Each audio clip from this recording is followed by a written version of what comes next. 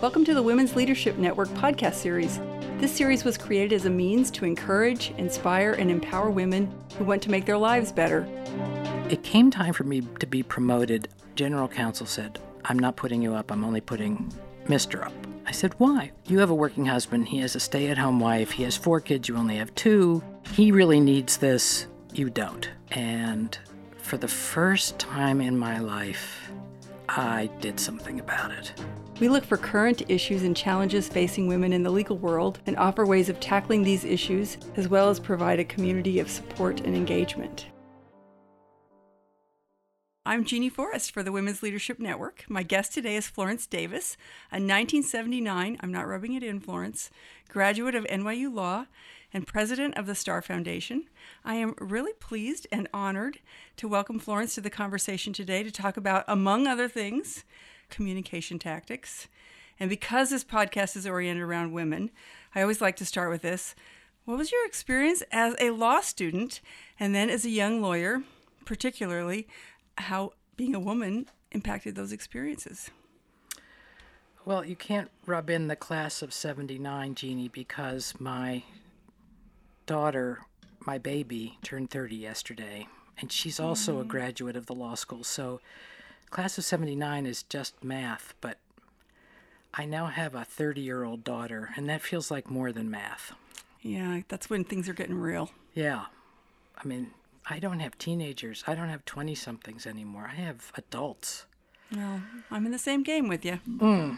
Okay, so being a law student and being a young lawyer, I was at a women's college, and I don't remember feeling a huge culture shift coming from an all-women's institution to NYU Law, because I was surrounded by smart, ambitious, self-assured women at both places, and I felt that there was community both places. So coming to the law school was not, in terms of my gender, a big culture shift. It was intellectually, it turns out, a huge shift, and one for which I was not prepared for a variety of reasons that had nothing to do with NYU Law School. But in terms of being a woman at the school, it was not an issue. My class must have been 40% women, I'm guessing. Whereas my husband, who was at Harvard Law School, his class, same class of 79, was about 20% women. Mm-hmm. And I think it was a very different experience for his classmates at Harvard.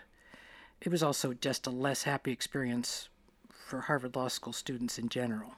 I thought NYU was a very supportive, wonderful mix of people. Gender, not an issue.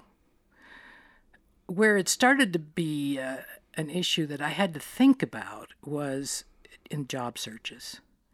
I was a Root-Tilden, and so my first summer job was really taken care of within the Root network.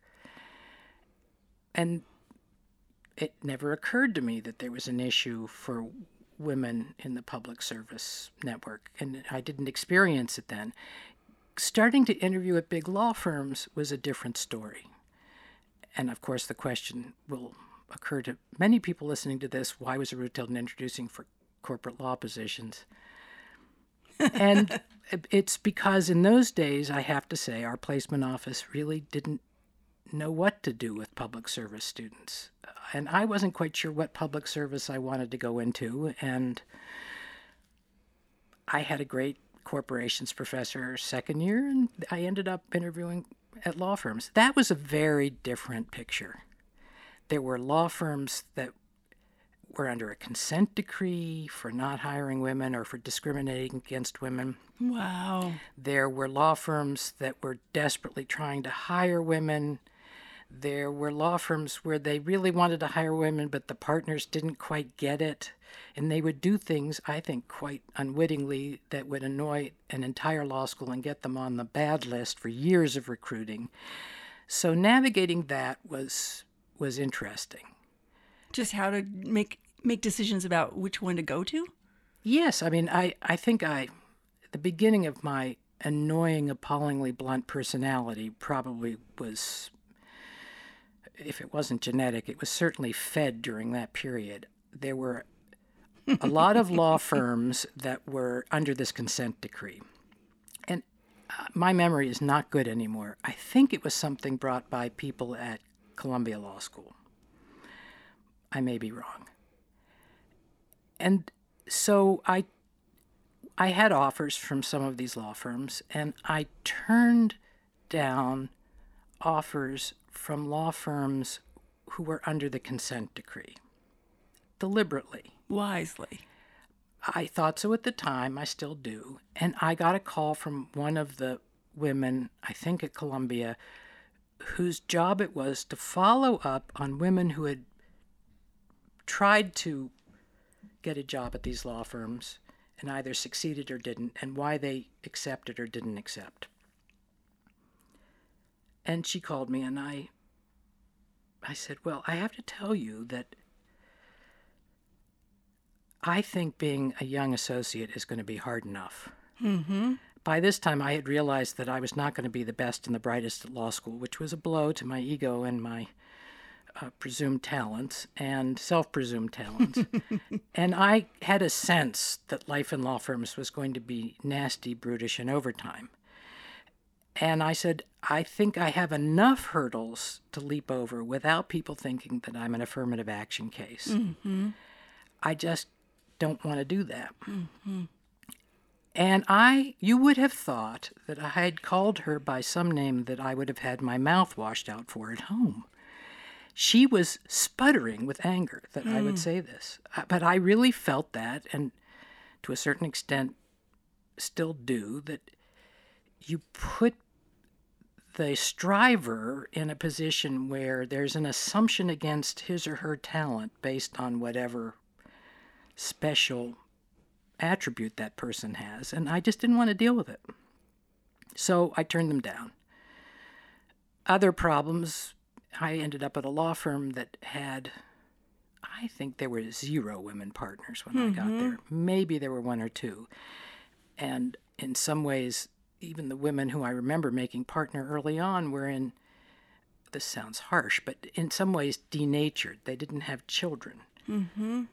If they were married, they were the dominant breadwinner. Mm-hmm. So one didn't see clearly the pathway. Now, my class at that law firm, which was all of 20 people, that was a big class in those days, was 40% women. So I was no pioneer, but it was still, after 4 years, you started to see the ranks thin, and that was tough. So such a question as work-life balance was never raised. To the extent that it was raised, there were really very few solutions. Mm-hmm. I found after I did have a child in my 5th year at the law firm, and the quality of work that I got when I got back was just not the same. Mm-hmm. And I have to be fair to the law firm. It could be that I wasn't getting the same kind of work because they said, oh, she's a mom with a kid and she's not going to be able to hack this case, or she's going to be distracted, or she won't want to work nights. That could have been it. It also could have been that my work quality went down because I was conflicted. Mm-hmm. Some of the stuff that you have to do at law firms is fine as long as you don't have something that really means much more to you. And I think by then I was kind of burned out on the civil litigation stuff. We just took a really deep dive into something that I didn't really anticipate, but that is this notion that it's hard to be focused in that exclusively focused way that law firms demand and still have multiple focuses. I mean, foci, do you say? But there's a lot of social research that show that women have multiple aspirations, and it's hard to hold that single focus that law firms demand. Well, and when I left the law firm, which I probably should have done a year or 2 earlier in hindsight, but okay, hindsight is 20/20. A couple of the younger male litigation partners came in and said, oh, this is terrible. If you can't do this balance, then nobody can. And I said, you don't owe it to me to make these choices perfectly easy. You, as a law firm, have a decision to make. At that point, there was no of counsel. There were no permanent associates. There was no such thing as being a part-time lawyer. Mm-hmm. Those all evolved later. So my choice, at least in my perception, was binary. You either made partner or you didn't. You either worked full-time toward that goal or you didn't work there at all. And I said, you don't owe me that, but if you want people like me to make partner, then something's got to give. The structure's got to change. And that's a decision you have to make. I am voting with my feet via con Dios. It's been a great 6 years. I'm out of here. I'm out of here, and I went in-house for what I thought was 9 to 5. That was a joke, too. Okay, there is no 9 to 5 job for professionals. Doesn't work that way. Many women of our generation did exactly that, voted with our feet. Yes, and interestingly enough, my late husband was a partner at a major law firm on Wall Street for many, many years. And after he'd retired, what he was noticing at his law firm was that women, because of the supportive structure of that law firm, which is a terrific place for women, they were making partner, they were sticking it out, and they were being promoted to partner. And then after 3 or 4 years, they were leaving the partnership, which to him was inexplicable. He loved being a partner there. And I just think, I don't know whether it's nature or nurture or social expectations or hardwired in our DNA. And frankly, I don't care. Somebody will figure it out eventually. But women think differently about parenting than men, for the most part. My first marriage, with whom my husband and I had 2 children, and during their early years, he was as besotted and dedicated to those daughters as I was. But he did not wake up at 3 a.m. thinking to himself, I am really messing this up. I can't do this. My children are neglected. They're not going to love me. He never woke up with those very fundamental doubts. Mm-hmm. It's not that he didn't love them. It's not that he didn't care. Somehow it was my head that was upset at 3 a.m, not his. And I don't know either if that's genetic or if that's some ironic twist of fate. I have no idea. And I was raised by, my father died young, so I was raised by a single working mother. She had to work. But there you go. You were the one waking up at 3 a.m. I was. And I think that's, you have to acknowledge your feelings and make decisions based on that, regardless of what everyone else's expectations are. It takes a while to understand that, but I now know everything, and I will give everyone unsolicited advice. The crazy old lady.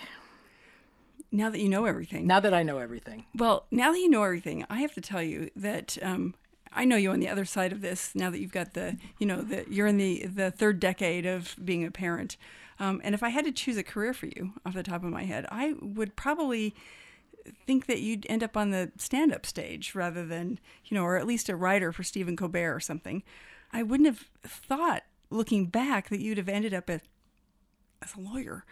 Not that there's anything wrong with being a lawyer. But it strikes me that the legal profession isn't so full of funny guys. And I do know that women of our age end up at 3 a.m. worrying about their kids. So what made you want to go to law school? Oh, I was going to be the first woman senator from Massachusetts. Who turned out to be Elizabeth Warren, I believe. But that I was going into Bless her politics. heart. Yes, I was going to be the first woman senator. I was going to Washington. My mother had been a political science professor and was politically active, and I was going to be like my mother, who still works, and I still adore her.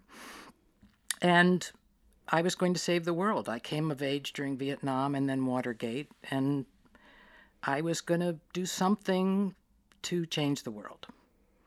What is it? Man plans and God laughs. It applies to women, too. It does. A lot of serendipity. Pasteur is sometimes quoted as having said, chance favors the prepared mind. It's actually something different in French, but I like that. And it's true. And so these plans just took you to law school. They took me to law school. They got me a Root-Tilden, and then I ended up on Wall Street. And let me assure everyone I have repaid my scholarship many times over, but I didn't think I was going to end up on Wall Street for as long as I did. Well, let me go back to this idea that you had talked about, and this goes back to the keeping awake at 3 a.m, worrying about your kids. And it has to do with this notion of fight or flight and the idea that men do it differently, or that your former husband loved and adored his daughters, but didn't seem to wake up in the middle of the night in a sweat of self-doubt, and you did. Walter Cannon's research on fight or flight was done in the 30s, and our beloved colleague Carol Gilligan asked, I think in the 80s, she said, where are the women on this social research? And that research was all done on men. And now there's research, social research. Shelley Taylor out of Stanford has recently done research on women. And she says women under pressure tend to, instead of fight or flight, she says they don't respond in the same way that men do. Typically, they tend or befriend under pressure. And so I'm wondering, that smacks a little bit of what you're saying, that they use humor and conciliation and worry. How does this fit with what you see in the workplace? I do think men and women are very different in the workplace, and if that's heresy, then somebody can burn me at the stake, but they have to catch me. Yeah, run. I was an early reader of Deborah Tannen's books, and I didn't like the pop culture about it. Mm-hmm. Men are from Mars, women are from Venus, blah. Well, I think very often what happens is this stuff gets overgeneralized. And popularized in ways. Mm-hmm. But when I pray, these days, I pray for nuance. And mm-hmm. It's not binary, it's not black or white. And if a certain series of books weren't so popular now, I would say that I've learned to see shades of gray. But that now gets us into Don't go there. I can't go there. I can't go there. And it's too bad. It's like the word sad has been banished from my vocabulary. Exactly. Used to use it a lot. I think men and women are very different. On Tannen's continuums, I tend to be more affiliative. I'd rather work in a team. I don't care if I'm the boss. And I have probably, learning about management and leadership as I went through my professional career, have tended to befriend more than was good for a manager. Okay. I'm not hierarchical. I don't insist on one up, one down. On the other hand, I'm pretty close to Tannen's male end of the continuum in that I think she said that men tend, when somebody presents them with a problem, to offer solutions right away, whereas women share that they've had the same problem. Mm-hmm. I tend more towards offering solutions, and I watch myself doing it, and I'm highly amused. Where Tannen's work helped me, and it's not just in men and women in the workplace, I, at one point in my career, spent a lot of time in Japan, which is a very strange culture for an aggressive, outspoken New York woman. And it wasn't men bad, women good, mm-hmm. or Japanese crazy, do it the Western way. I had to deal with these people. I had to manage them. I had to cooperate with them. Some of them were my superiors at the firm. And I just started to think about things as, I don't get it, but I've had to learn how to navigate in Tokyo, and I think I can learn how to navigate with men. Well, so I did. Yeah. And I tried not to offend the Japanese any more than my inadvertence would cause. But there were times when I was in Japan when I realized I was running compliance at that point, which didn't make me popular anywhere. And I would realize that I'd honed in on exactly the heart of a bad situation when I would be in a discussion with a Japanese employee and there would be this sharp intake of breath. And I knew it was like touching somebody's bad bruise. And it was very improper of me to be that direct and push my thumb on that bruise, but that was my job. Mm-hmm. To be that overt. And direct on something that they would rather not talk about. So there's different styles of being, and I mean, one of the things that we wanted to talk about today was humor as a way to kind of take care of sexism problems in the workplace. One of the things that Deborah Tannen talks about is that women, again, tend to, not to stereotype us forever, but we tend to have high involvement conversational style. And that is just to be that we punctuate things with lots of interjections, questions. I say we just interrupt more often, which is a little counter to the male approach of holding forth. Sometimes when I run little workshops on fundraising, I say to my male colleagues, aerate the conversation a little, allow for a little more room. So mansplaining. How do you deal with mansplaining in the workplace? It sounds like directness is one way to tackle it, is to put your finger on the bruise. I use a lot of humor, as you know, and I've often wondered why, because some of it, there are occasions when I really do go too far. I do go too far, and I realize it afterwards, and I kick myself. You can't see the bruises because I'm wearing clothes. Some of it is, if you look at any successful comedian, a lot of them are very angry people. So I think some of my humor is out of anger, wherever that comes from. And some of it is, I know I come across very strong. I came from a family of tough women. I toughened up quickly in college and law school. And I think sometimes it's scary, particularly for younger women on my staff. So I use a lot of humor, a lot of self-deprecating humor self-deprecation to disarm that image of me as being so tough. Where I don't want to go, and I hope I don't, is a lot of self-apologizing. That drives me crazy. And I pretty much have decided that I roll with the sexism to the extent that I find it, most of it unwitting. I have never been groped. I have never been presented with, sleep with me or you don't get that deal. I've never been in that position. So I'm talking about your ordinary day-to-day, pardon the noun, intercourse in the office place. And I don't go around with a 10-pound chip on my shoulder. So I deal with that with humor. Women, anyone, whatever singles you out, as Kenji might say, whether you're gay or you're black or you're a woman or you're the one Episcopalian in a room full of Catholics, something that singles you out, you can either choose, well, it's not binary again, you can choose where to draw the line of what you're willing to tolerate or not. And young women on campus these days, I think, are making a very poor choice of drawing it way over to one end of the continuum. But that's their choice. My only point is, when you make choices, there are consequences. Nobody owes you a perfectly easy time of navigating those decisions that you're going to have to make every day.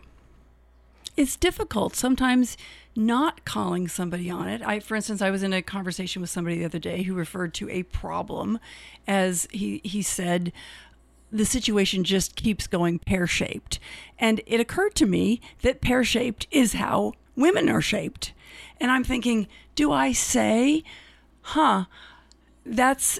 And I just let it go because, someone's pointed this out to me. Do I say this? No, I'm not going to. I'm the generation who doesn't say that. I've never heard that phrase. I know, it's interesting. But someone much younger than me pointed that out recently and said, I called my boss on that. He can't keep saying a problem. The situation went pear-shaped. And I thought, am I abdicating my responsibility here by not mentioning that the situation went pear-shaped?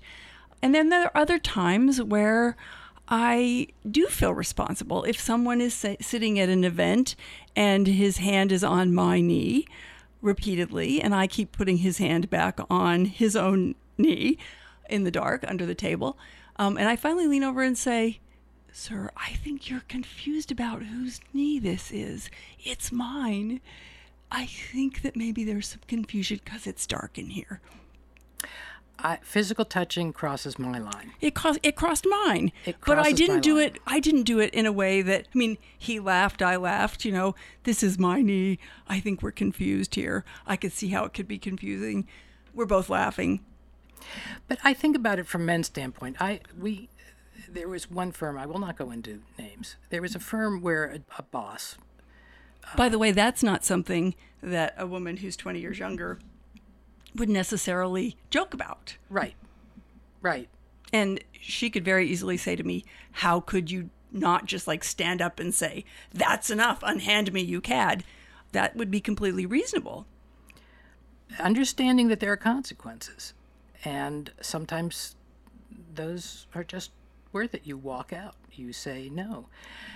You have to earn a little credibility first before you can do that. A couple of stories. And I was at a place where a senior man was forced out because of charges of sexual harassment. He never slept with anyone. He didn't do a quid pro quo. He was just...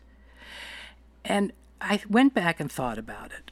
And I had been called into senior management to discuss the situation because I was potentially one of those women. And I said, I don't think that this is sexual. I think this guy's an asshole. Mm-hmm. It is not illegal to be an asshole. Mm-hmm. And he uses whatever weapons of put down he has at his disposal. They're different when he's talking to men than women. Mm-hmm. But I don't think this is sexual. He's just a jerk. Mm-hmm. And because, for example, if that fellow had said to me, oh, you look good today, or that is a lovely dress, I would have been creeped out. Because it was a power play. I didn't think of it at the time, but it would have creeped me out. And yet there were other senior managers at that place who I knew and worked with very closely. And one day I was walking to a meeting that was not going to be much fun. And he put his arm on my shoulder and said, that suit is fantastic. You look great. And I beamed. Mm-hmm. And I thought to myself, well, this is not, what guidance could I offer to men in these circumstances? Why is one offensive and one isn't? And I thought about it afterwards, and it was because the fellow who had put his arm on my shoulder and paid me a very welcome compliment was somebody who listened to my professional views in a meeting. Mm-hmm. He paid attention. If I said, you can't do that, he wouldn't do it. Right. And so it was fine. I didn't want it to be constrained discourse between the two of us. If you wanted to compliment me on that suit, which was, by the way, a fabulous suit from the Loman's back room, it was a great buy. Deserving of a compliment. Deserving of a compliment. I'm glad he noticed. But I knew that he respected my professional input, and that was great. Right. Nuance. We're back to nuance. And I forgot mansplaining, and what was the other path we were going down? Oh, my gosh. This is what happens when two old birds get to talking. Now, mansplaining, which is a word I've just known in the last 2 years because my daughters use it, that drives me crazy. I find myself momsplaining. Mm. So me too. I have got to be careful because I think that's as big a pain in the neck. I mean, my children can say, Mom, but my staff can't. So momsplaining, I may have to stop that. My daughter says to me, Mom, that horse has been beaten. But I find it very annoying. And I had somebody mansplain in my office about 2 months ago. And he had been introduced to the foundation by somebody who I know and respect, a woman. And I was just not going to be rude. So for 45 minutes I sat there and I got mansplained to about a topic on which I have reasonable experience and knowledge. And I also, even when I'm stupid and ignorant, would like people asking me for lots of money to pretend that I'm at least moderately educated and intelligent. I'm just asking for a little deception. Acknowledge me in some way. In some way that I'm really not hopeless. For my ego. Reasonable advice. So, roll the clock forward. We didn't make a grant. And I was sitting with a male board member of this organization at breakfast recently, and he alluded to the visit and wanted to know if we were inclined to hear more or pursue a possible relationship. And this fellow who had been mansplaining to me has moved on to a different position.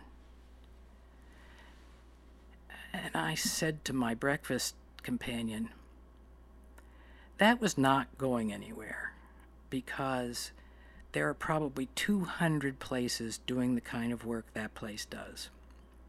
We're not going to fund all 200 of them. He mansplained his way through 45 minutes with me, and some of the way that we differentiate among 200 or 1,000 different organizations doing the same thing is on leadership. I can't work with somebody who does that. So that was a bad meeting. And the man at the breakfast table said, "Oh my God. But you misread it. That fellow is so passionate about his projects, and he's so passionate about his institution, and maybe he went on too long." And I said, "No, passion I get. Mansplaining is not passion." Mm-hmm. I just can't work with people like that. Well, I have a feeling that you and I today, we sat here and we just momsplained ourselves, because we just meandered through a bunch, a conversation that is you and I talking, which is precisely what happens when you and I get together. But you and I both have daughters and stepdaughters, so this question is particularly relevant, I imagine. What's the soundest piece of advice you learned from someone who came before you? A parent, a mentor? This is a corny question, but then maybe we should translate it this way. What's a piece of advice that you would pass on then to the next generation? Wow, gosh, you warned me that you were going to ask me that, and I couldn't single one thing out. I made reasonable decisions at the time I made them. Would I make them differently now? Probably, in some cases. But you don't know that when you're in the thick of things. So I'm in this all-male environment on Wall Street, and it was very testosterone-laden. In fact, there's some fellow who was at Goldman Sachs and left, and I think Goldman Sachs went off to get a PhD in psychology and came back to talk at Rockefeller some time ago about testosterone levels in traders. Why is the trading floor predominantly male? And there turned out to be a lot of biology involved that was intriguing. I don't know if it's causal or associative, but it was intriguing. And I just learned to rock and roll with that. But there did come a point when I had been made promises that if I took on compliance, which was a thankless, miserable job that had, before my time, not been a position of great respect in these firms. Nobody from a seven-sister or Ivy League college or a top law school wanted to do it, and I surely wasn't going to step down into that muck. But they made promises. I was going to get budget. I was going to get head count. I was going to get promotions. And they were good on all of those over time. But it came time for me to be promoted a second time. And the then general counsel said, "I'm not putting you up. I'm only putting Mr. up." I said, "Why?" "Well, I can only get one. And you have a working husband. He has a stay-at-home wife. He has 4 kids. You only have 2. He really needs this. You don't." Oh. And for the first time in my life, I did something about it. I told him that he'd promised me, and he gave me this half-assed answer, "Well, I'll do what I can." But it was clear that he was willing to throw me under the bus to get one promotion. Now, I had built a reputation for myself in the business units and in senior management in a variety of ways we don't have time for. So I had a lot of credibility outside the law department. And I just went to them and I said, unacceptable. I am so angry I can't see straight. And if this doesn't happen and Mr. gets it and I don't, I will be looking for another job. And both of us got it. Good. To this day, I'm still annoyed that I was put in the position where I had to get angry. Mm-hmm. I don't like getting angry. I get angry a lot, but I don't like it. And so sometimes I did push back.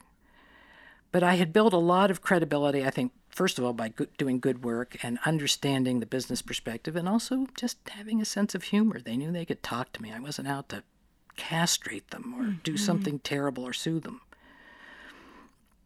Of course, those lawsuits didn't even exist when I was back in that time.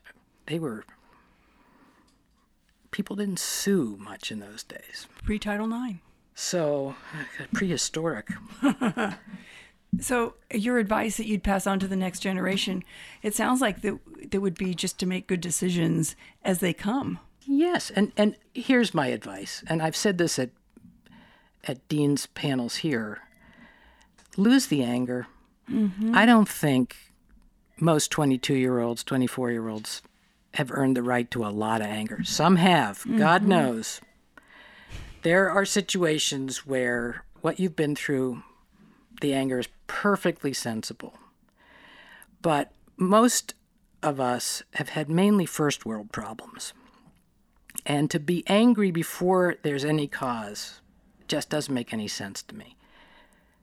Go out, learn stuff. That's what you're there to do. Build your knowledge base. It's all grist for the mill. Find interesting opportunities. Network if you want to. Don't network if you don't want to. But don't walk around with a chip on your shoulder until you have to. And then do something about it. Carve the chip into something interesting. I just recently coached somebody through a situation where she discovered that she was not paid what a number of her male colleagues were paid. And it was absolutely crystal clear. Mm-hmm. And I said, don't go in there angry and don't go in there and cry, which is like I want to slip my wrist when I cry in an office, but it's happened. I said, find a way to let them know that you know, mm-hmm. and that it has been registered, and in a humorous way, and then step back and see what happens. And that's what she's done, and I think the wheels of justice grind slowly, but she's going to get some results out of that. But they do grind, don't they? They grind, but oh my gosh. It's never, I mean, in hindsight, you go, okay, it worked out. But in the middle, it's not pleasant. Mm-hmm. I became general counsel of AIG when it was still a great and wonderful company for my 40th birthday. And I think I was the only woman general counsel in the Fortune 10, certainly one of the few in the Fortune 50, and everyone was making a big deal out of it, which delighted me, of course. I was very happy to get the job. So, among other things, I was invited to every glass ceiling panel in New York City. Of course. Of course. And I came to a dean's lunch. John Sexton had started them, and I was invited to one of them. And I sat in a room of very young women, and this is where I started to focus on the fact that so many were angry already. So this was the kiss of death for my being invited to get glass ceiling panels. Somebody said, how did you break the glass ceiling at AIG? And I said, I didn't break anything. A man my father's age opened the door and said, won't you come in? Mm-hmm. They did not like that answer. It was like being on the Gong Show. Wrong, not angry enough. But I did feel, because there were so few senior women any place that I had been, my mentors had always been men. And they were invaluable to me, and I still remember them with great affection and respect. And even though Hank Greenberg, is a difficult boss, he did invite me in, and he gave me lots of responsibility. And I was not only a woman, but I was his children's age. So I did not view this as an act of violence against some glass surface.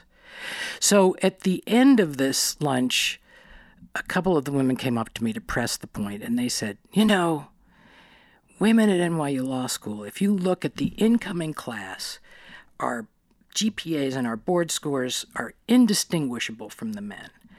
And yet, at the end of first year, there are many more men than women on law review. And something's happening, and the implication was, this is sexism. And I said, well, wait a second, guys. It's not like when I was in law school and you hand wrote your exams so that somebody might know that you were a girl instead of a boy. You're all typing them. You're all graded on your Social Security numbers, which, as far as I know, are sex blind. Mm-hmm. I mean, unless there's some cabal in the alt-fact world, they don't know that you're a man or a woman. So you're being admitted on a neutral basis. You're being graded on a blind basis. It's not sexism. Something else is happening here. Could it be that women are self-selecting? That they don't want an academic career, or they don't want to stick around for 3 weeks afterwards to do the writing competition, or they don't care if they're at the best Wall Street firm or have the clerkship. Now, maybe there's a problem with some of that lack of ambition. I don't know. But what I'm suggesting here is there may be a lot of self-selection going on. Well, you're back to that word nuance. They did not like this at all. But I noticed it further on when I was in-house and in a position of responsibility, and I was looking for fourth or fifth year associates to fill some of the positions in my legal departments. 2/3 of the applicants were women, about 1/3 were men. And the women were coming for affirmative reasons. I want to be in-house. I don't like the law firm. I have kids now. Very able resumes. And the men tended to be a mixed bag. Some of them had been passed over, and they had stuck it out much longer than the women, and they were, in many cases, not as impressive. So in that sense, the self-selection was really leading me to hire more women than men because they were a more qualified pool. It was very interesting. I think men and women continue to make very different decisions, and I'm not going to judge it.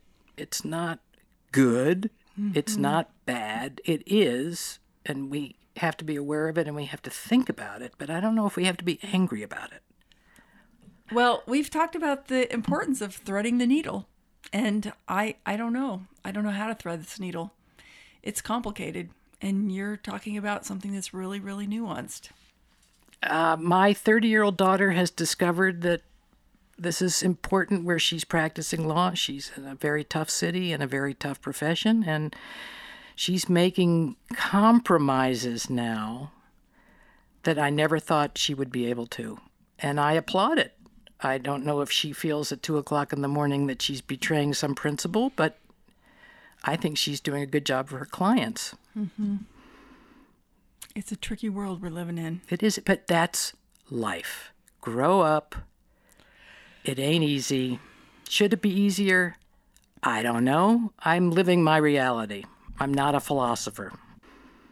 I am well aware that I'm setting you up for a joke here, but I do like to end these conversations with a question because I have this little streak of time travel fantasy. If you could appear before yourself as an entering law student, your current self, if you just flew through time and appeared before your little baby law student self, what would your younger self think of you now? And don't get all smart ass about your gray hair. Oh my, I surely wish I went to the gym more often. I was just a bundle of anxiety. Yeah. I wish I had relaxed and enjoyed it all more, but I don't think I was wired that way, and maybe you just have to be older in order to get there. Somebody once said to me that one regrets the things one didn't do as opposed to the things one did do. I'm not sure that's true all the time, but it's mostly true. It's mostly true. And I could have made braver choices. I wasn't brave. I was very conventional. And I'm making up for that in the world's worst way now. I am so unconventional, and I think it shocks people. But I just look back and think, wow, those were some very narrow choices you were making. Well, I, for one, I'm fully in your corner on those unconventional choices now. I'm rooting for you. And I love that. The brash, the direct, the outrageous. The elastic waists. The elastic waist. I'm all for it. I'm all for it. I am so into comfort these days. So thank you. Thank you for being you. Jeannie, thank you for being you. You've made the last 20-odd years very, very enjoyable. Well, we're all about having some fun. And coffee. Somebody give me coffee. There you go. Thanks, Florence.